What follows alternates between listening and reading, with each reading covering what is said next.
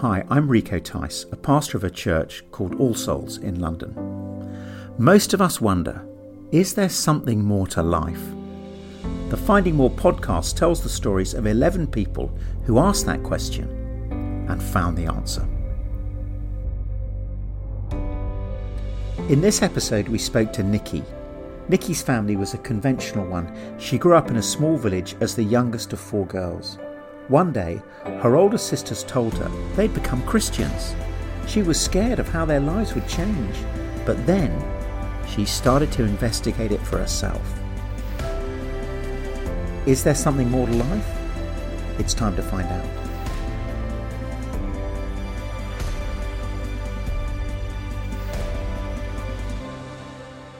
When one of Nicky's older sisters became a Christian, she sent Nicky her testimony, the story of how it happened. I remember reading it and thinking, oh no, she's completely lost the plot. Almost 2 decades later, and Nicky is sharing her own story of how she lost the plot herself. We're in the church building where it happened. She doesn't live in the area anymore, but coming into this church, she says, feels like coming home. Not that she's always felt that way. She remembers her first impressions on coming here with her sisters before she became a Christian. I loved the singing, but otherwise it was all a bit weird. People got out these notebooks during the sermon to jot things down in, and I was thinking, right, the Bible is open, people are writing, and the person at the front is just not stopping talking. Very strange. The church thing didn't sit with me. I felt like my community, my church if you like, were the people I hung out with. I loved music, drama, and going out, and I felt like that was what my soul needed, rather than anything else. I guess I didn't think I needed church or Christianity. Nicky had a conventional, happy childhood, growing up in a very sweet village as the youngest of 4 girls. 3 sisters! How was that? I ask. I have 1, and it's enough. Oh, it wasn't too complicated. She laughs. But on reflection, she realises that maybe it was at least a little bit complicated. I suppose there was that constant comparison. And as I got older, I just wanted to be different to my sisters. They were all very good girls, and I didn't want to be good. I loved drinking and smoking and doing everything that I knew they didn't. I was just trying to be my own person. When, one by one, her older sisters became Christians after they had left home, Nicky thought they were crazy. I thought of myself as more independent than they were. So while I was fine with them believing what they wanted, whatever made them happy, I knew I definitely didn't need religion. But they kept trying to tell me about Jesus. They were pretty nice about it, but it made me uncomfortable. There was one particular conversation that stuck in Nicky's mind. My sister and I were talking about Christian things, and she got quite upset and said, "The problem is, Nicky, unless you believe this, you're going to go to hell." I think she'd got to the point where she'd tried being soft and gentle. We'd had lots of conversations. She'd given me stuff to read, but I wasn't taking it seriously. After she said that, I totally closed down. I thought, well, if that's what it's about, then I'm never going to become a Christian. Then a major terror attack hit the headlines. By this point, Nicky was working as a teacher. I was at school, and it was a really busy day. But I remember putting on the news in the classroom at the end of the day, watching the footage and feeling confused, just thinking, how could anybody do that? It totally blew my mind. I remember that night, it was going round and round and round and round in my head. A few days later, a friend went to a church to sit and think and see if he could find some answers in the peace there. And I just thought, what's the point of that? I couldn't make head nor tail of what was going on in the world, and I was angry. It was in the wake of this terror attack that Nicky's sister invited her to a course her church were running for people who wanted to investigate Christianity. Nicky had turned down similar invitations in the past, but now she had a reason to accept. I was so cross with my sisters that they could believe in a God who would let that happen. If there was a God, why didn't he stop it? So I thought I would go once to tell all those Christians how stupid they were. But once became twice, and Nicky kept going along, mainly because her sister was pregnant, and she liked having a reason to see her week by week and bond with the bump. Yet slowly, the things she heard started to have an impact too. We had these booklets as part of the course. It's really funny now when I look at it, because the back pages are full of questions that I had. I didn't know anything about who Jesus was, so I had a lot of questions. But as time went on, a lot of them weren't really questions I cared about. They were a barrier I put up because I didn't want to believe what I was hearing. But at the same time, I was really curious. And the Christians leading the course were really nice. So lovely and so patient.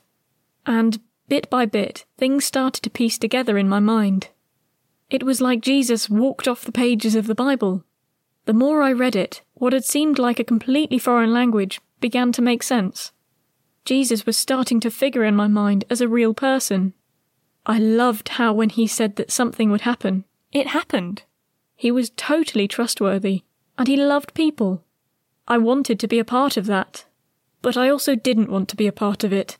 It scared me thinking about what would have to change if I was to follow him. At the end of the course, Nicky's sister gave her testimony to the group, explaining why she was a Christian. Nicky was invited to follow it up by giving her half testimony, explaining why she was interested, but still not decided. When the church ran it again in the new year, this time I was more open to stuff. I was beginning to read the Bible more myself, just a little bit in the mornings or whenever. I was becoming more and more curious, and going along to different events with my sisters at their churches. I got to the stage where I understood the gospel, the message about Jesus, and I thought it was real, but still didn't want to commit to it. I remember meeting a Christian friend of my sister's outside church one Sunday. He asked me how things were going, and I explained. He said to me, "Nicky, it's like you're dangling on the edge of a cliff by a piece of rope that bit by bit is just starting to go. So you have to make the choice to grab hold of the rope and pull yourself up. God's got you, but unless you make that choice, the rope is going to break." So why was she holding back? I was scared of what that would mean for me, and what people would say and how life would change. I felt I would have to give up all the things I considered fun, and I knew that if I became a Christian, it was likely that I would lose friends. I didn't want to be lonely. I knew from the conversations I'd had with my friends about my sisters that they would think I was a hypocrite if I became a Christian too. The turning point came when Nicky heard a sermon based on these words of Jesus. "Enter through the narrow gate, for wide is the gate and broad is the road that leads to destruction, and many enter through it. But small is the gate and narrow the road that leads to life, and only a few find it." Matthew 7:13-14. Whereas previously Nicky had thought people were weird for writing notes during a sermon, now she was the one with her pen out.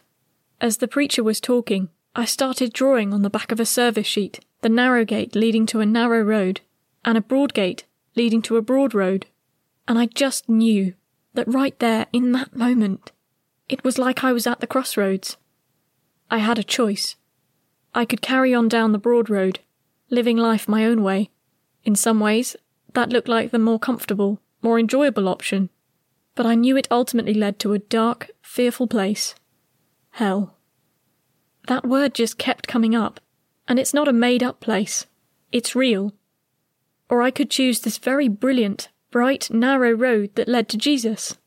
He's the one who makes sense of life now, and who gives eternal life in the future. As I listened to that sermon, it became absolutely crystal clear that I had to choose one or the other. So a couple of days later, I stepped onto the narrow road. I prayed to Jesus and just said, "I'm sorry, I know I've stuffed up life by myself. I need you to forgive me. And even though I'm scared, I know you've got me, and I know you love me, and I know this is the right choice." That, says Nicky, is what being a Christian is all about. Following Jesus.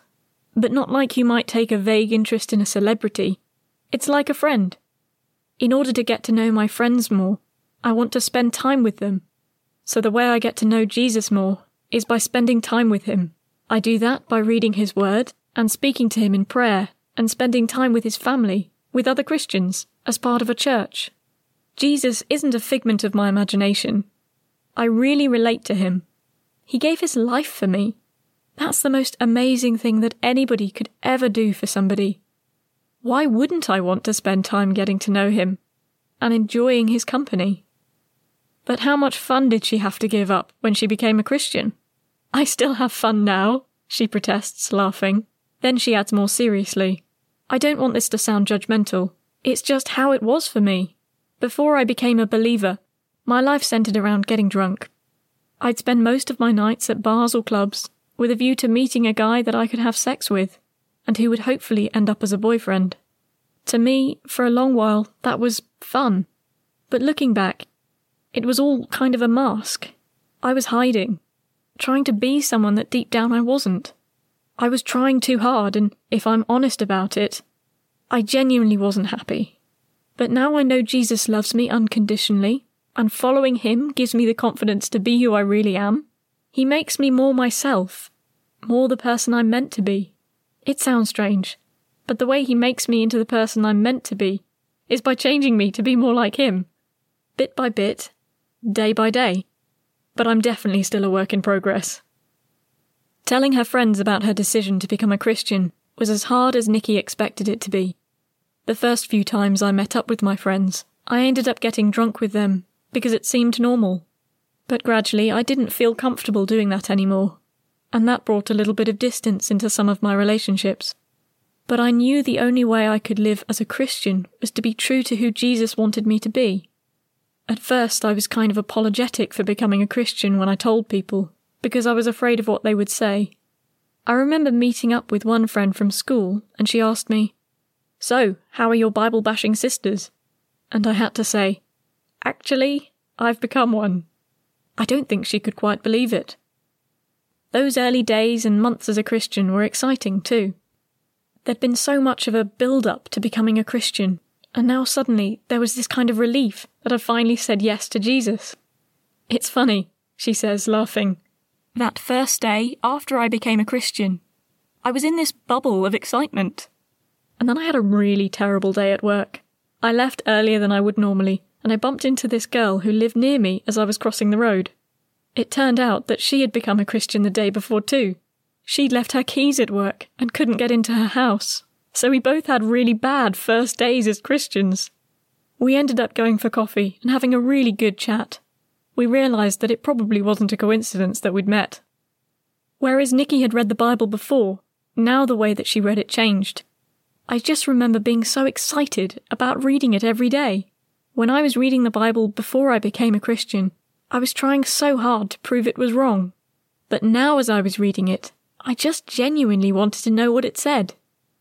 Now, 16 years on, I asked Nicky what her younger self would make of her life now. I think she would probably be quite amazed that I've stuck at being a Christian. Life hasn't turned out how I thought it would. I thought I'd be married with kids by now, but I'm not, she says, her tone suddenly revealing a more vulnerable side beneath the bubbly exterior.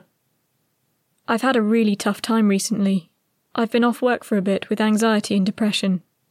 Life can be hard. There are times when I think back to that decision at the crossroads and wonder, would it be easier to go back down onto the wide road? But I can't, and deep down I don't want to either. I can't leave the truth of who Jesus is. I can't forget what he's done for me. I know that he's got me, even when it feels like I'm in a pit. However bad I'm feeling and however dark things are, it's like there's still this tiny shaft of light, she says, raising a hand with her fingers pinched together and starting to smile again, and that light is Jesus. That's the amazing thing about God. Once he's got you, he just doesn't let you go.